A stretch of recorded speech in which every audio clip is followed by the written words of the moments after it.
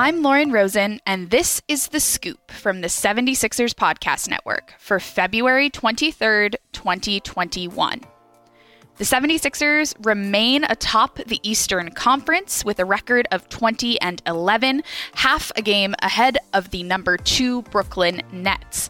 The Sixers have a quick bounce-back opportunity Tuesday in Tampa, looking to even their 2-game set with the Toronto Raptors, who are 16-15, after falling Sunday 110-103. Sunday's meeting in Tampa was a back-and-forth affair featuring 8 lead changes and 8 ties, with the Raptors ultimately taking a decisive 27-19 advantage in the fourth quarter.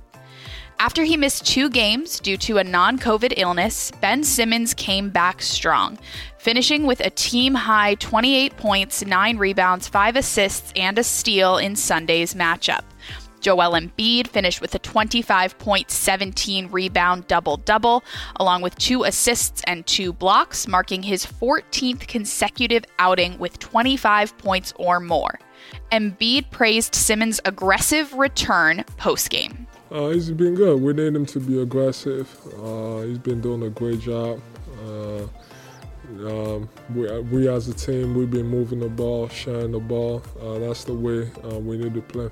Simmons and Embiid each got to the line 14 times in Sunday's contest, with Embiid making 12 of his foul shots and Simmons making 10.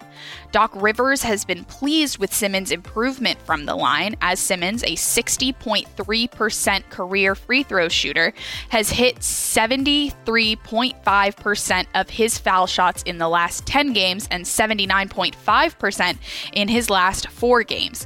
Keep in mind, Rivers set a goal for Simmons prior to the season's beginning that he would shoot 10 free throws a game, and Simmons certainly hit that mark on Sunday. Embiid faced a barrage of double teams on Sunday once again, something he's becoming rather accustomed to, and Simmons offered his teammate props for his continued improvement of handling those double and triple teams. I don't think they did anything crazy. I mean, he usually gets doubled. Probably a little bit more, maybe a little bit more physical. But I think, he played well overall. I think he moved the ball well. He rebounded well.